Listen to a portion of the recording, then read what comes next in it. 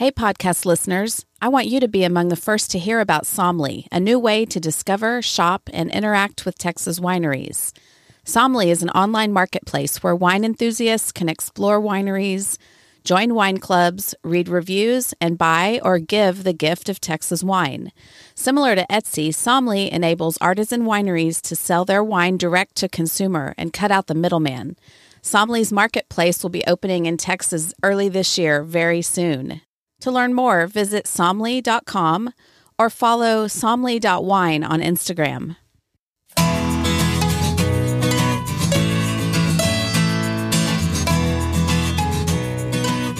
Welcome to This is Texas Wine. I'm Shelley Wilfong, a wine educator, writer, and Texas wine enthusiast. On this podcast, I share Texas wine news, interview the most important people in the Texas wine industry, and bring you the information you need to be a more informed Texas wine drinker. Thanks for joining me on this Texas wine journey. This is episode 37. If you don't already know Benedict Rhine, you're in for a treat today.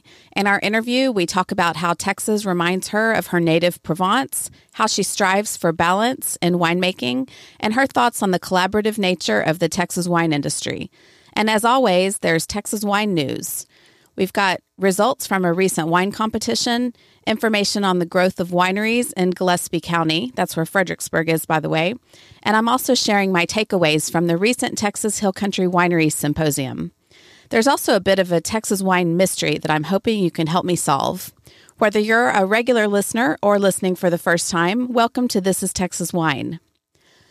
First, a quick update about the lawsuit that over 60 Texas vineyard owners have filed against Bayer Crop Science and Monsanto and BASF Corp.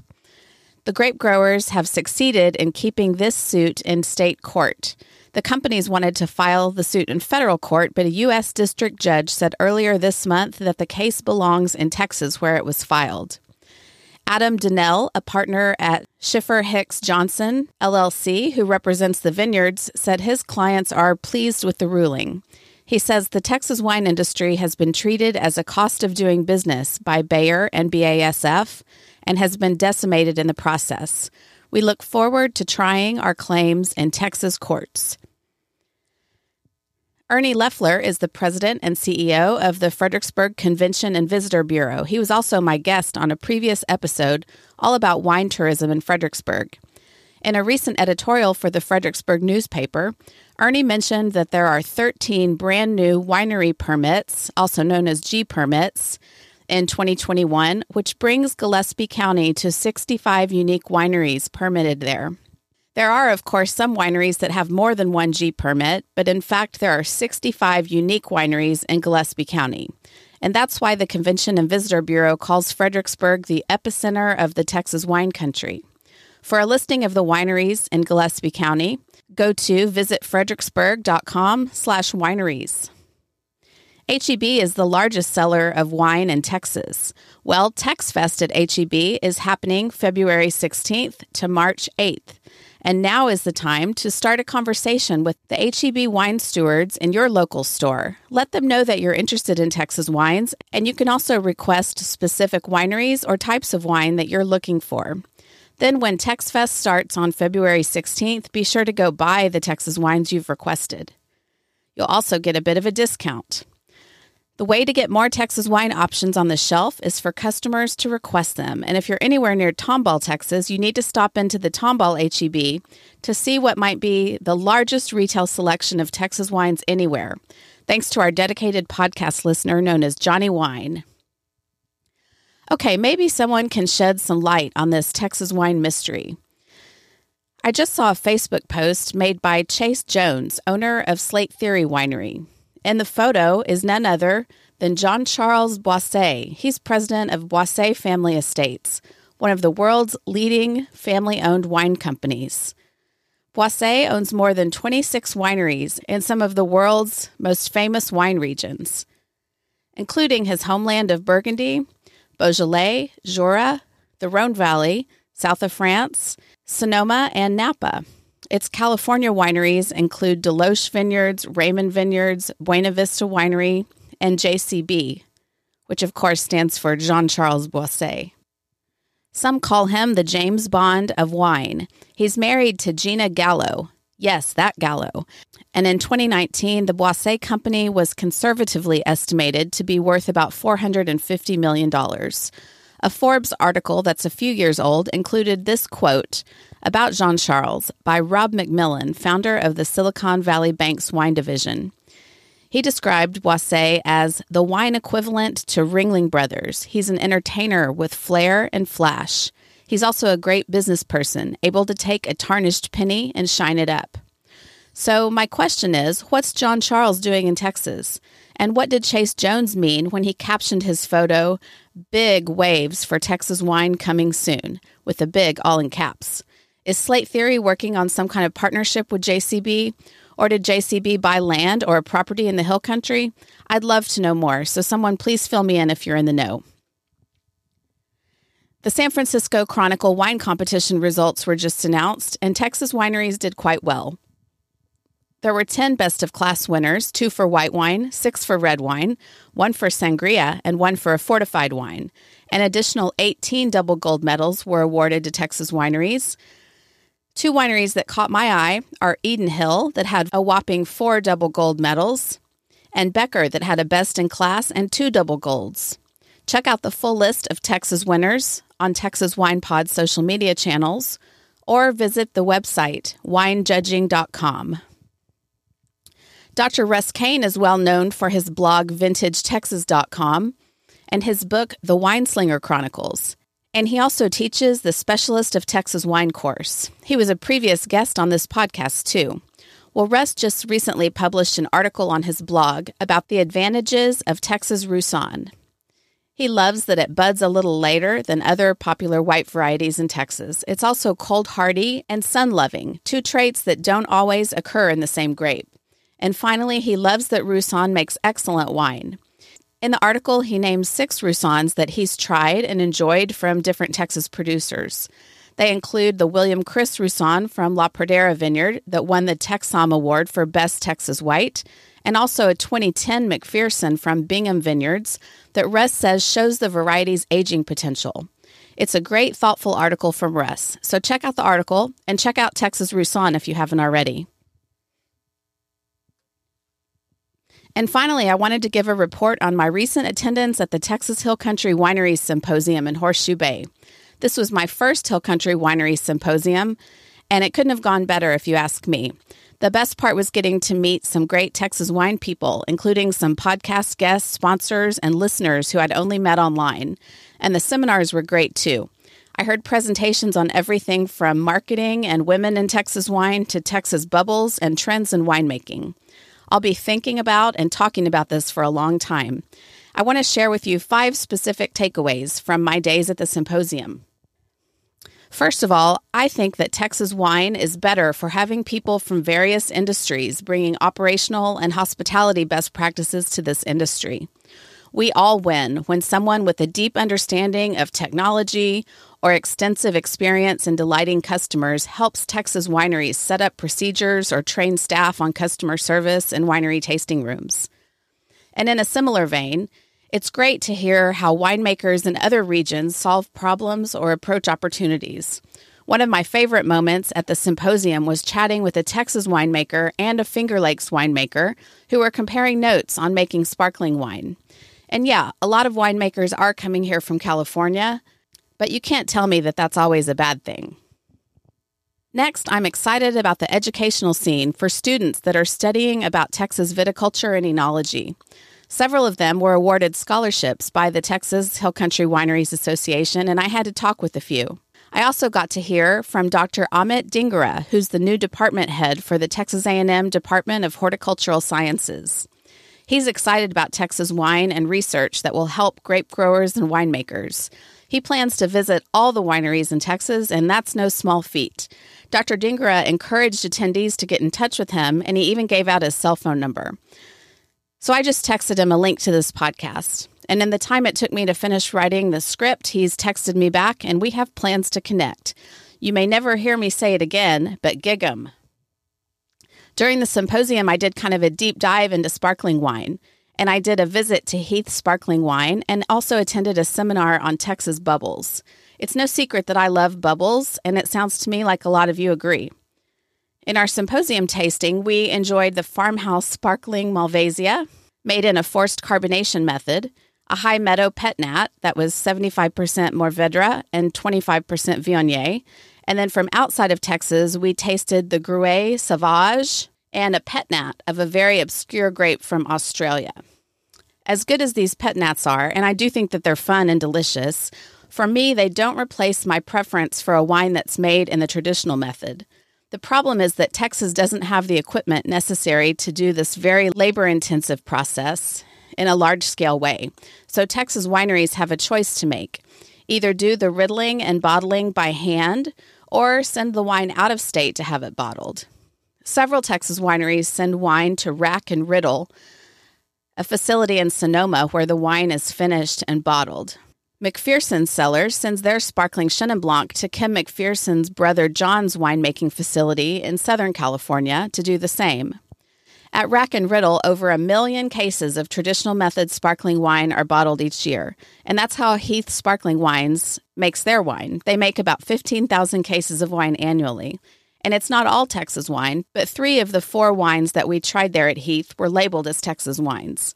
So how long will it be before Texas wineries collaborate on a facility that could be used to produce traditional method sparkling wine right here in our state? I'm hoping it's soon.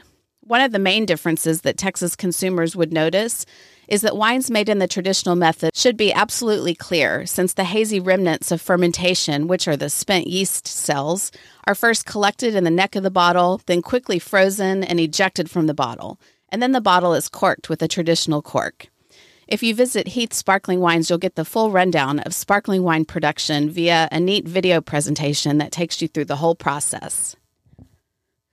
The riddling, or turning the bottles at an angle to collect the spent yeast, and the disgorgement, which is the releasing of the yeast plug from the bottle, can also be done by hand. And there was some great information sharing at the symposium about how that can be accomplished.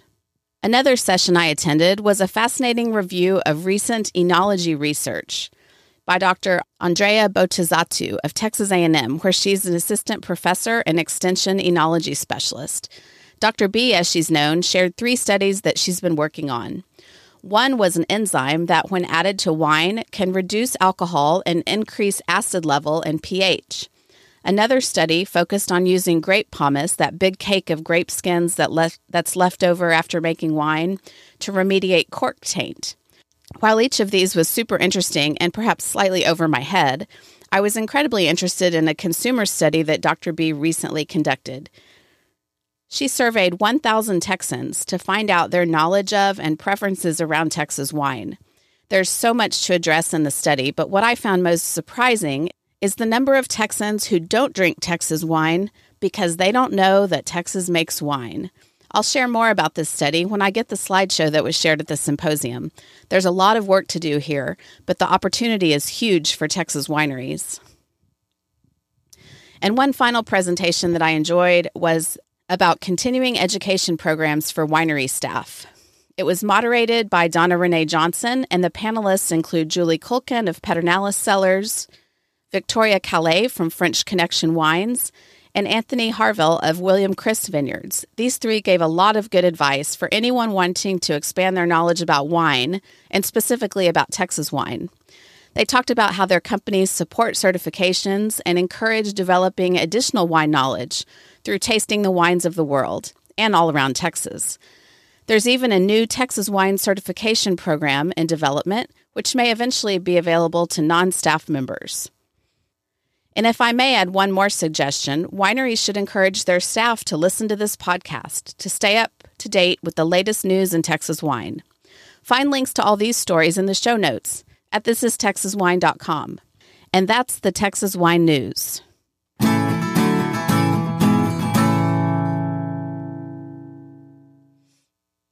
This podcast is sponsored by the Texas Wine Marketing Assistance Program, a program at the Texas Department of Agriculture that assists the Texas wine industry in promoting and marketing Texas wines and educating the public about the Texas wine industry. Commissioner Sid Miller and his team at the TDA are working to open new doors and new markets for the thriving Texas wine industry. Commissioner Miller said he's proud to be a sponsor of our podcast because we're telling the story of Texas wine. It's a story with a rich history that includes many inspiring Texans.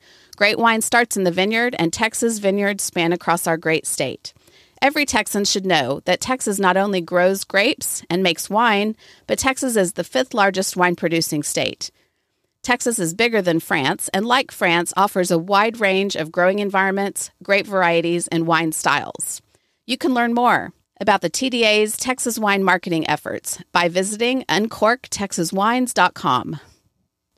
My guest today is Benedict Rhine, who's celebrating her 20th year making wine in Texas. Benedict runs a successful wine consulting business and wine lab, and she's a founder and consulting winemaker at Coleman Cellars. But as you'll hear, her life in wine begins in Provence. Here's Benedict.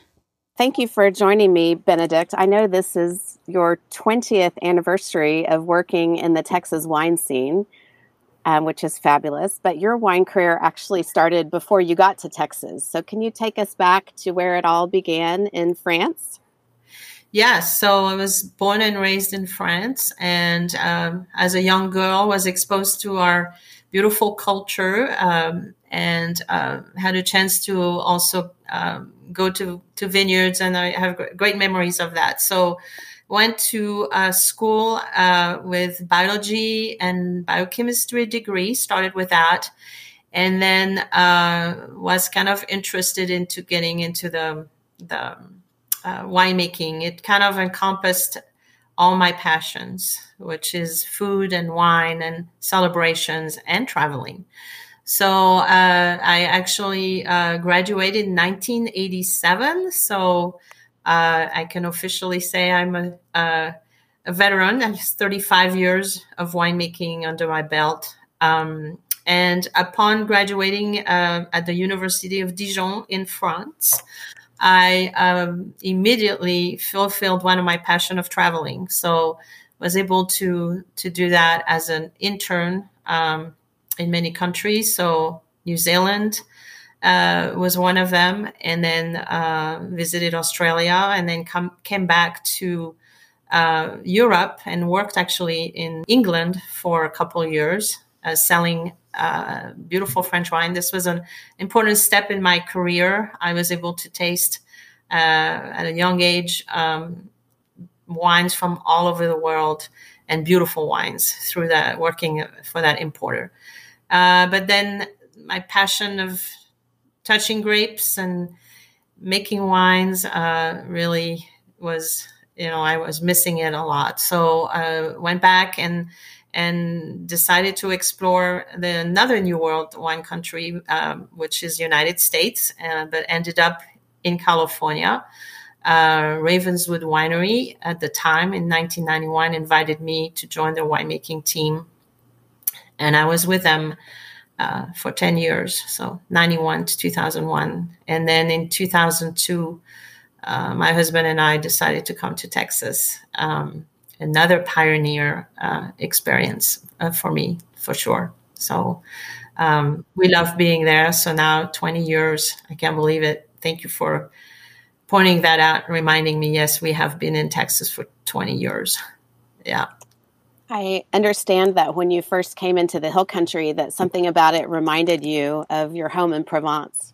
Yes. So this was on one of our trips in 2001. So the week of 9/11, we were actually in Texas with our two young kids at the time, traveling in the minivan. And as we drove around Fredericksburg, so the Hill Country, I was reminding my husband, wow, there's a lot of the topography, the soil profile, everything around, of course, except, the buildings look different, but reminded me of Provence. Even the noises, some cicadas, or I could hear it. So I know that you like to approach winemaking with an old world perspective. What does that mean to you? Oh, absolutely. So growing up in Europe, the focus is really on the terroir and where the grapes come from.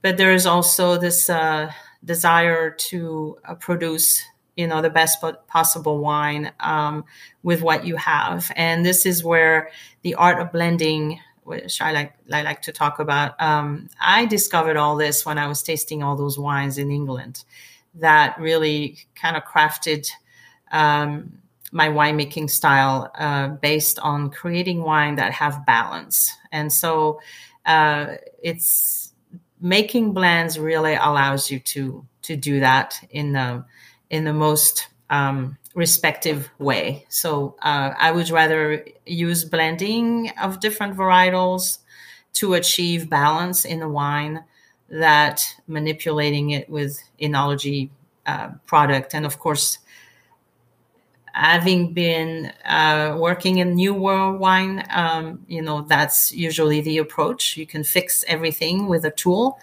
I more, maybe you would want to say traditional or, old style wine where, no, I'm going to respect the earth. I'm going to respect this product that is given to me and nurture it to balance. And so I can offer it to people. It's such an interesting balance because I know that you have a very sophisticated lab in your home office, I guess you would say, and you help smaller wineries that don't have all of their own facilities understand what's happening with the samples that you run and so forth. Can you talk about the services that you offer as a consulting winemaker? Because everything you've said seems like, art, and that maybe you would rely less on science. But in fact, I know from researching your career that you have a very strong scientific focus as well.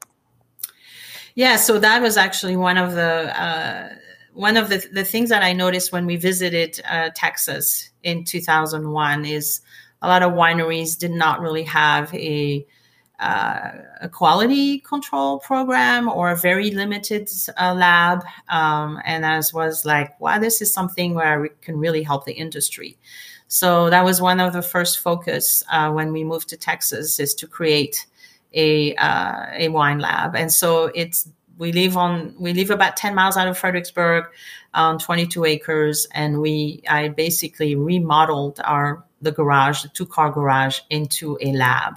And so this was in 2002, and this was a very important tool to support my consulting business. So when we created Wine Country Consulting, definitely something that I would really tell small wineries, you're starting a winery. It's great. You're going to be wearing so many hats. If this is not in your blood or in your heart to do chemistry and do all those, I can do this for you. Just concentrate on the part that you feel comfortable with. And I'm happy to do that. So I still have customers that, use my lab from the very beginning. So, wow. For the past 20 years, I think my oldest customer is probably from 2003 and still sending me samples for analysis, which is awesome.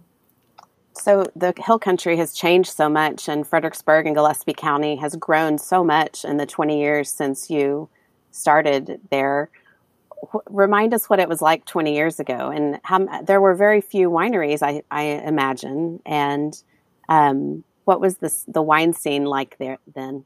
Yeah, you're right. It was 290 was a very different scene. Very few wineries that are still standing. Some of them are still standing. Some of them are not.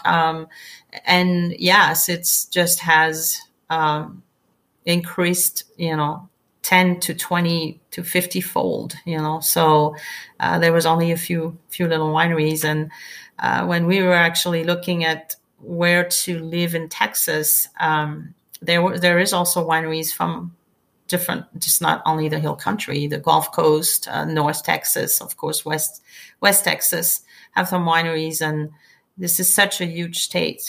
Texas is such a huge state.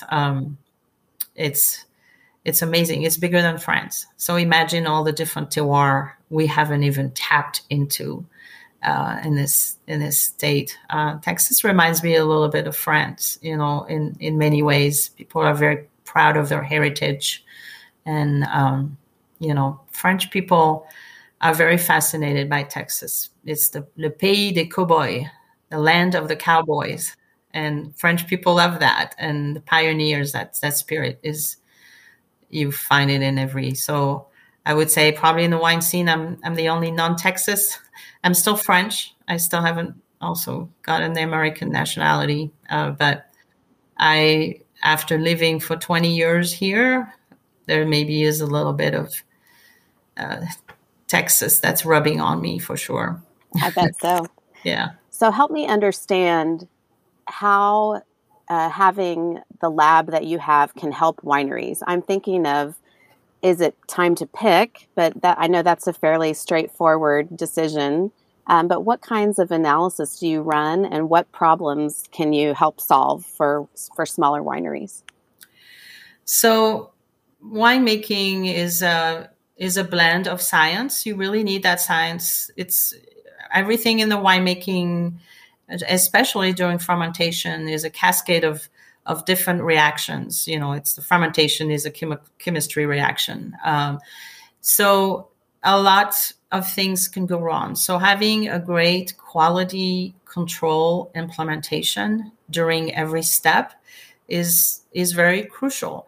You also, if you're gonna be doing winemaking without the science, you may be creating some beautiful wines that have a lot of character, but you may produce a fantastic wine 1 year, and the following year it could be a disaster. When you have both of those in place, the science really helps you keep your quality control. So from harvest making decision, you definitely want to use the tools of knowing how much sugar you have in your grapes and how much acidity you have in your grapes. Of course, you're going to be looking at the color if you're making a red wine, and you're also going to be tasting. So your sensory is going to be an important part.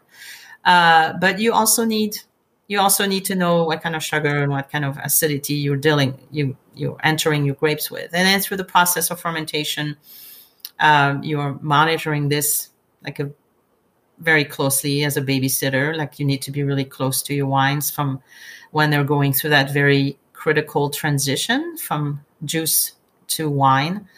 And then at the end of fermentation, you need to know you need to definitely do an analysis and find out what kind of alcohol you have in this wine. Is your acidity still in balance, especially with challenging grapes from the high plains?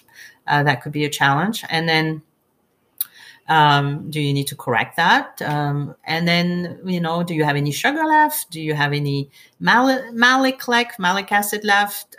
What is your SO2 levels? All those analyses are pretty important. And then through the aging of wine, you should be really checking your wine every month. To see how they are evolving, if there is any microbial issue that could be pointing their nose, you're not gonna, you'll be better off to know ahead of time if a problem is going to arise than after it happened and having to do corrections. So I would say as winemaker was a little bit like babysitters. And having those implemented quality control is important, and that's from the scientific background. I think in any industry you would have that, and so that's what I would recommend to every little wineries. And if you don't have the capability, or this is not in you to run the lab, just source it out. Other people can do it. Definitely, I can do it in my lab. Yeah. I would love to get your thoughts on aging Texas wine, and can scientific analysis tell you which wines will age? And since you have 20 years of history, how do you feel Texas wine ages? That's a great question. So the industry, I would say, is 20 years old. So we're still, I have had a chance to taste some older wines. Thanks to one of my friends, Bobby Cox, who has some of this early Pheasant Ridge wine that he made in the early 80s that are fabulous. And so I'm still discovering some of the wines also here that are, that are aging, that surprise me. Wines that I've made 10 years ago, but there are also wines that do not age that well. I think with the reds, my philosophy on the reds is we need to be patient. We have very young vineyards, especially with varieties like Grenache and Carignan and Sangiovese. The vines need to get a little older. Zinfandel, working at Ravenswood really taught me old vine Zinfandels make better wine than new vine Zinfandel. I would say Carignan and Grenache are the same. Old Carignan from France or Spain, beautiful. We're still young. Our vineyards were planted most of our vineyards were planted in the past 10 years. We're a little young. So on those varietals, yes, we need to be patient. And I think the best wines of Texas in reds have not been made yet. We're getting there. We're getting there. Jason Santani was my guest on the podcast that came out yesterday, and he said almost that exact same quote, that we haven't made our best wines yet. Yes. And so of course, I'm older than Jason. I'm getting there, but I'm hoping, the next generation is actually going to reap those benefits. You can still make some beautiful wines. The blending, I think, that's where I think what you may be able to achieve, like I said earlier, balance. If we have a balanced wine, I think we're just giving it a better potential to age, for sure. Well, as a consulting winemaker, you've made wine at the largest Texas winery, and then also at some small boutique Texas wineries, including Coleman, where you're a consulting winemaker. I'd love to get your thoughts on the differences in winemaking other than just pure scale. For people who might not know, that Mesa Vineyards out in West Texas, Fort Stockton area, is the largest winery in Texas. And they make a lot of wines that are, I would say, on the value side of the equation. And I just wonder, I want to get your thoughts on the difference in approach in making a value wine versus more of a boutique wine. And there's so many opinions about is more expensive wine worth it or not? But I'd love to know your thoughts. Yes, that's a great question. So yes, Mesa Vineyard, 1.6 million gallon facility. That I was the winemaker there for 16 years, from 2003 to 2019. The goal there was to really produce consistency of a really inexpensive wine. So this is where the quality control, quality assurance really played a role, and cost. So you make a wine that is going to please to the masses. So not so much crafting, not so much art goes into it. It's just making sure the product has no defect.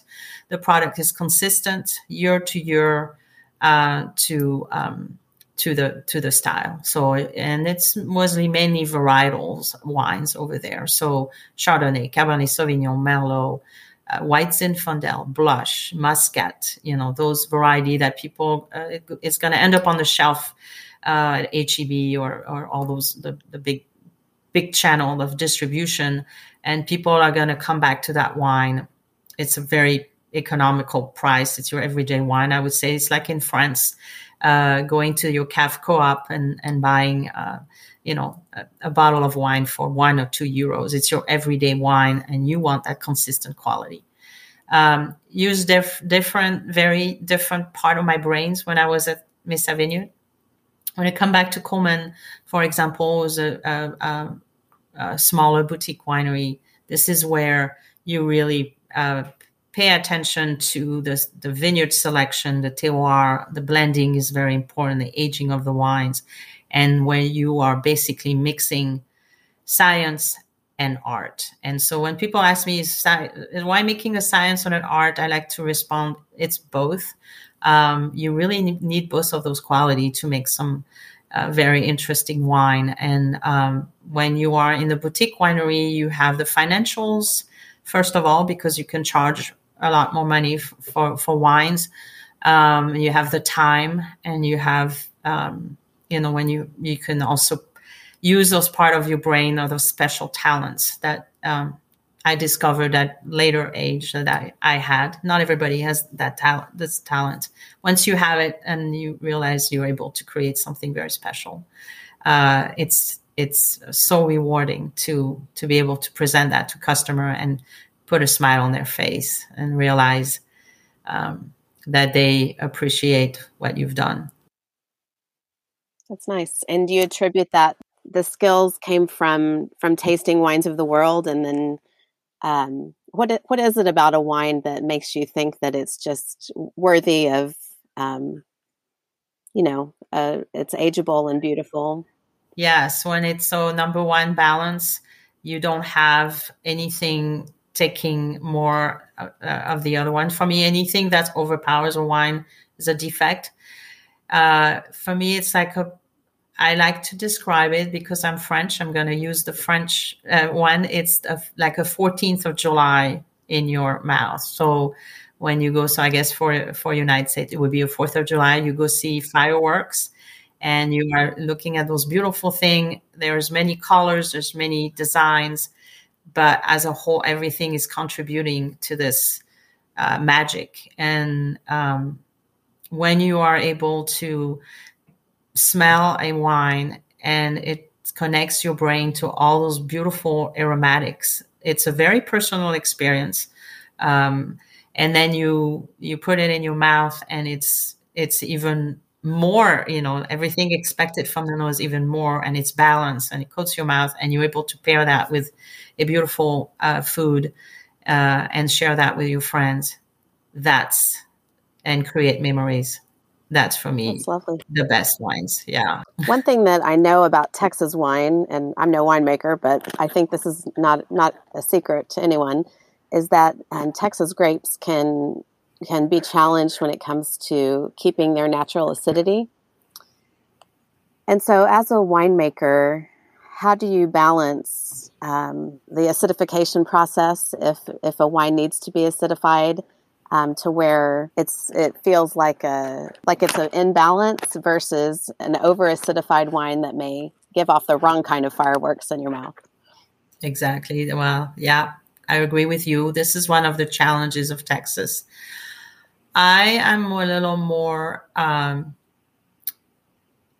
gentle on the acidification. I have to tell you, I just dislike very much when I taste a wine and I can tell it's been acidified way too much. And like I mentioned earlier, anything that's overpowering is a defect. So in my opinion, it's a defective wine that just got over acidified. It's just not right. First, do not add acidity based on a recipe. Like must have a pH of this. Give times to the wine. And if you have your quality control implemented, I know it can be scary when you have higher pH during fermentation. If you have good implementation during fermentation of quality control and watch it, then just add in increments, little bit by little bit. It's amazing how the chemistry of winemaking changes through fermentation. From grapes, there's a lot that can happen. And so I tend to be a little more conservative in my additions and do it in increments. It's a little more work. I don't do it by necessarily all the time by the numbers, although I look at the numbers, I taste, and the balance in my mouth is directing my decisions. I have bottled some wine that had probably, if you were looking at the numbers, where you would say, whoa, this is a little bit high, but it's in balance. The alcohol is in balance. The acidities, everything is in balance. So it doesn't matter what the number is, you make sure you protect your wine all the way. Of course, as you know, sweetness, which is not necessarily dry sugar additions. Sweetness can come from alcohol. So you can, this is how you achieve your balances. The glycerol in the wine, the can be, helping with that too. There are a lot of different levers to have just right. Mm-hmm. I have a feeling that you have a passion for education, and I've observed that based on different programs that you've offered for the public and your winemaking course and some of the consumer education things that you do at Coleman that I've seen. Yes, thank you for asking. Yeah, that's a huge passion of mine. Because I have the passion of wines, I am called to share that with people, and I love that. Love to educate young winemakers so they can reach this passion, feel like they have this in their guts, and they want to share it. This is, when you make wine, you're sharing. This is a sharing passion for sure, because eventually your wines are going to be drunk. The wine you make are going to be drunk. So I actually created an education program also for the public that I haven't launched yet. I think COVID kind of stopped me from doing that, because it was my goal was to just bring people behind the scene of winemaking. So I called it the educational journey. So bringing people on a journey with me. Kind of wanted to use, the voyage to the center of terroir and the odyssey of the yeast, a discovery of the map of your senses. So it's designed to bring the public, not so they don't have to just go to sit in a university bench to learn a little bit about winemaking, but getting into a little more depth of understanding what our job really is. And it really starts in the vineyard and it ends up in the bottle, with a wine pairing or with food pairing. So each step, whether it's in the vineyard to the cellar, to the lab, which is important, quality control, into the actual sensory tasting of the wines, I develop like little mini courses, day courses that only for a limited amount of people, maximum 6 people. So it's really hands-on, where you go through the explanation of what we do things, and then in the afternoon actually do the things. So for example, in the vineyard, what's the story? Where does the grapes come from? Historically, from a very, very long time. That's probably one of the earliest plants that we can find fossils. And then all the way to growing the grapes, pruning the grapes, harvest, all that stuff. And then, so going through that educational thing, a little more than just saying, here's the grape, and this is where we're getting our grapes from. And then actually going in the vineyard and touching the vines, and wherever the season may be, whether it's pruning or harvesting or watching the little, buds coming out in March and doing a count to see, So I wanted to integrate that into a package. So it's called Educational Journey. I'm going to try to relaunch it this year. I hope we can do that. And we can do it. And I will be doing that on the weekend. I like it. And I saw that on your website, benedictrine.com, I believe. And I've been debating how to continue my wine education and if I wanted to continue with the WSET diploma program. But what I feel right now is that I'm not interested in spending hours memorizing maps, but I am interested in doing some more hands-on kind of education. So I'm excited to see when you launch that program, because that sounds right up my alley. Thank you. Yeah, that's going to really make me so happy to be able to do that. Yeah. Last year, when the Texas Hill Country Wineries Symposium was online, you were speaking in one of the programs, and I jotted down a quote that you said, which is completely, you've already spoken to this, but you said, winemaking by the numbers has never worked for me. It's all about the balance. And then you went on to talk about some particular areas of Texas that you felt had exceptional terroir. And I know we're still in the early stages of discovering what places in Texas are special, But I'd love to hear from you what areas you're really interested in, and what is it about them that is so wonderful, if you can even identify that. And specifically, I wonder about soil type, because I read that you're very interested in limestone soils. I am.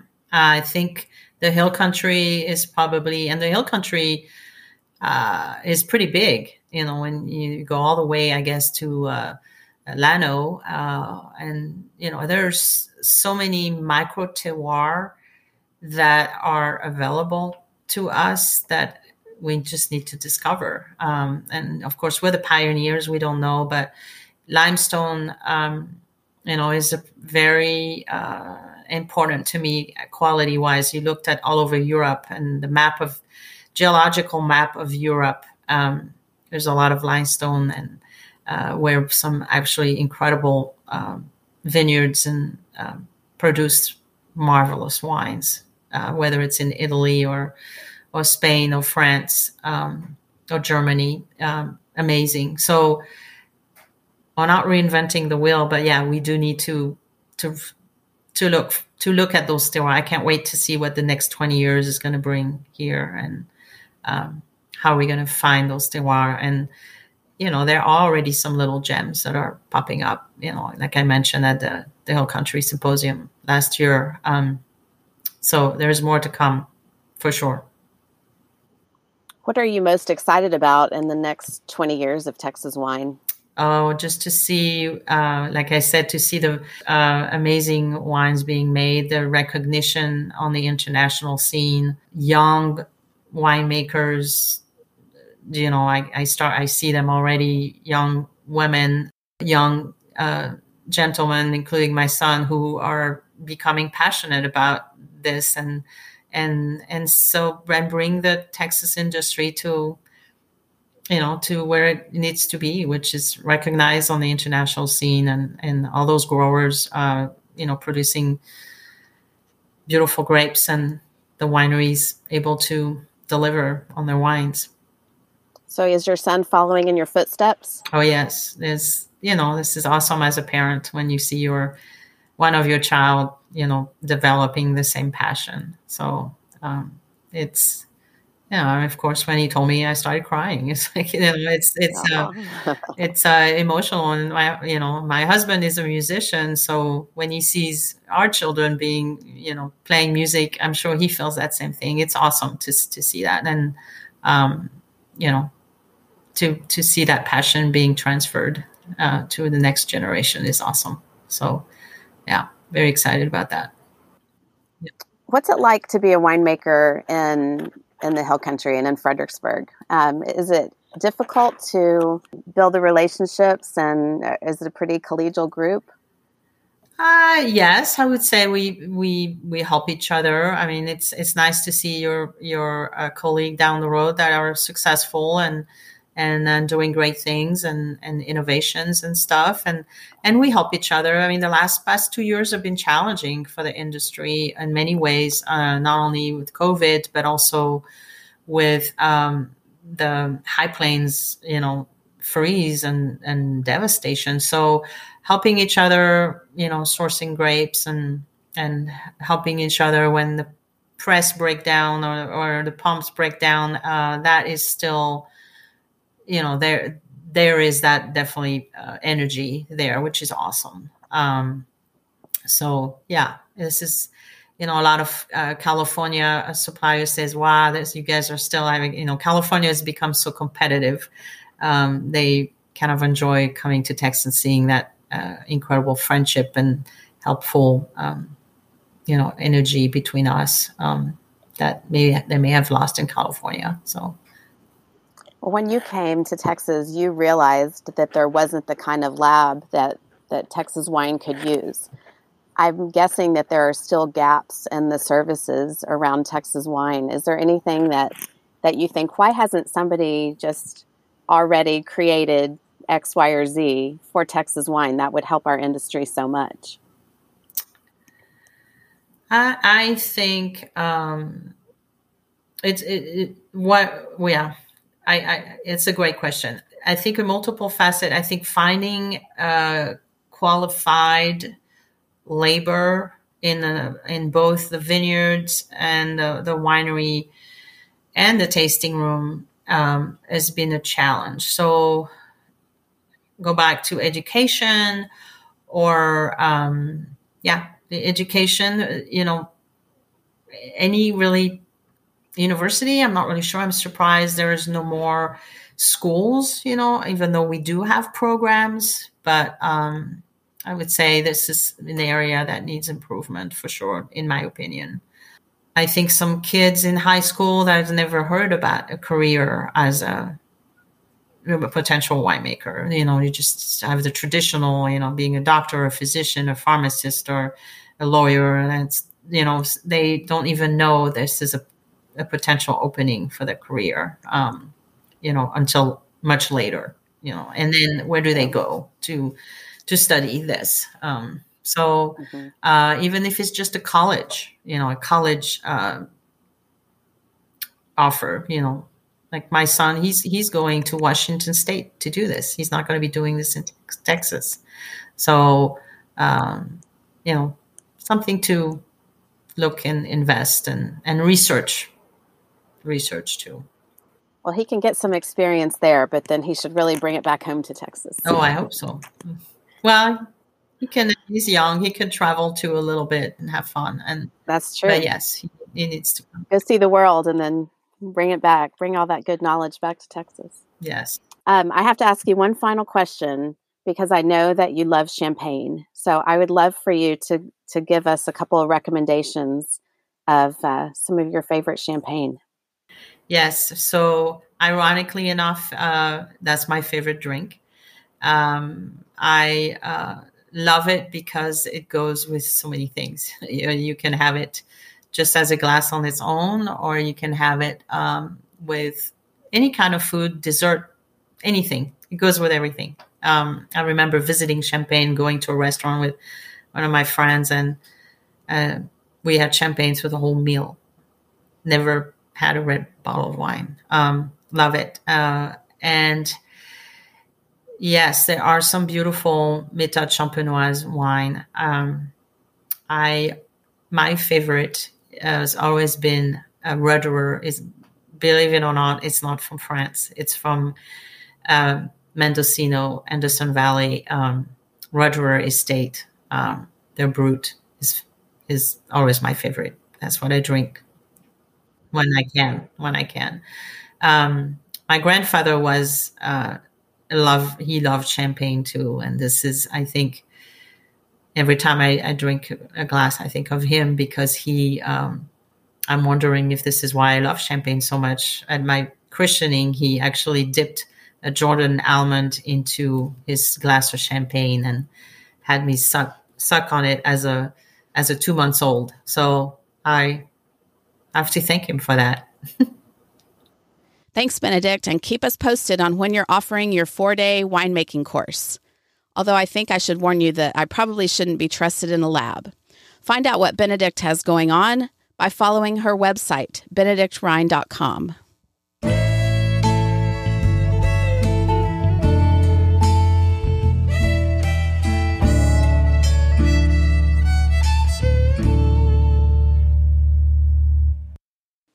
And now it's time for a few Texas Wine Gold Stars and a demerit.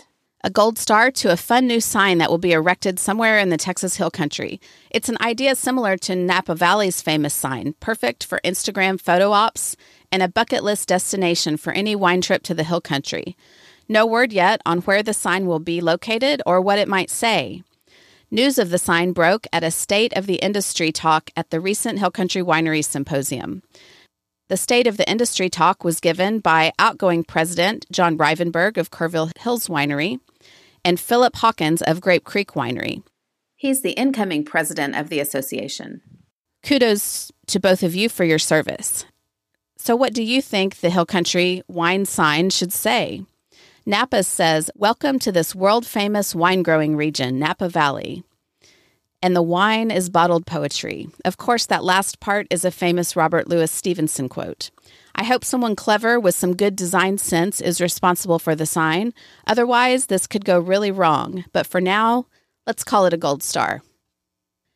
And this is more of a bummer than a demerit, but 2 Austin wine bars that carry Texas wine have closed. Wine Belly and Texas Reds and Whites are the wine bars I'm talking about. The pandemic has decimated U.S. restaurants and apparently wine bars too. Fortune magazine estimates that 90,000 restaurants have shut down and almost 6 million workers have lost their job during this time. Don't forget to support the businesses that you want to succeed, especially those pouring Texas wine. Quick note, I love the reviews you guys leave on Apple Podcasts and the like. Thanks, Scott C., for saying, "It didn't take long to feel like I had massively leveled up my knowledge of what's going on in the industry." And thanks to Michelle and the crew at Triple N Ranch Winery who listen as well. Your reviews help new listeners find the podcast. And thanks to all the listeners who visit the website and buy me virtual Texas wine. Your support means I can do things like pay the bills for the podcast hosting service and pay my hotel bill at Horseshoe Bay. Podcasts are always free to listen to, but not free to produce. If you're inclined to support this podcast, you can do that by visiting thisistexaswine.com and clicking on the Support the Podcast tab. As you know, this podcast runs on Texas Wine. Thanks, y'all. Get in touch. Email me at texaswinepod@gmail.com. And I'm at Texas Wine Pod on Instagram, Facebook, and Twitter. And thanks to Texas Wine Lover website and Jeff Cope for helping promote the podcast. Visit txwinelover.com to help you plan your next winery visit. Join me in 2 weeks for my next episode. And thanks for listening to This is Texas Wine. Cheers, y'all.